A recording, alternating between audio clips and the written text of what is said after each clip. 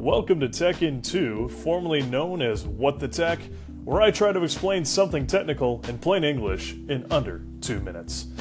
The reason for the name change is out of respect to an existing podcast called What the Tech, which is something I probably should have researched before putting up the first episode of this one.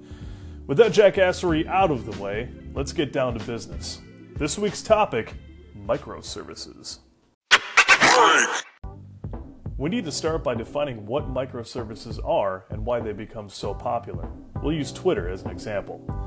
When you think of Twitter, you probably think of the feed where you can read, retweet, reply to, and post new tweets. This interface is populated by a back-end system that contains all of the data relevant to your account, as well as every other account in Twitter's system. That is, as you can imagine, a lot of data. Can you imagine having this system also having to deal with logging users in, updating user preferences, and performing searches? That would be insane. If one of those functions got overloaded, the whole system would crash, and it's exactly why Twitter was so fragile in the early years. Microservices solve this problem by separating functionality into independent back-end applications. In Twitter's case, there's one that handles logging users in, one that does searches, one that handles the feed. You get the idea.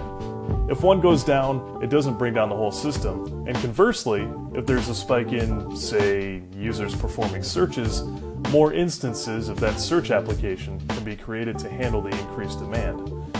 Microservices then serve the very important purpose of making systems scalable, robust, and maintainable.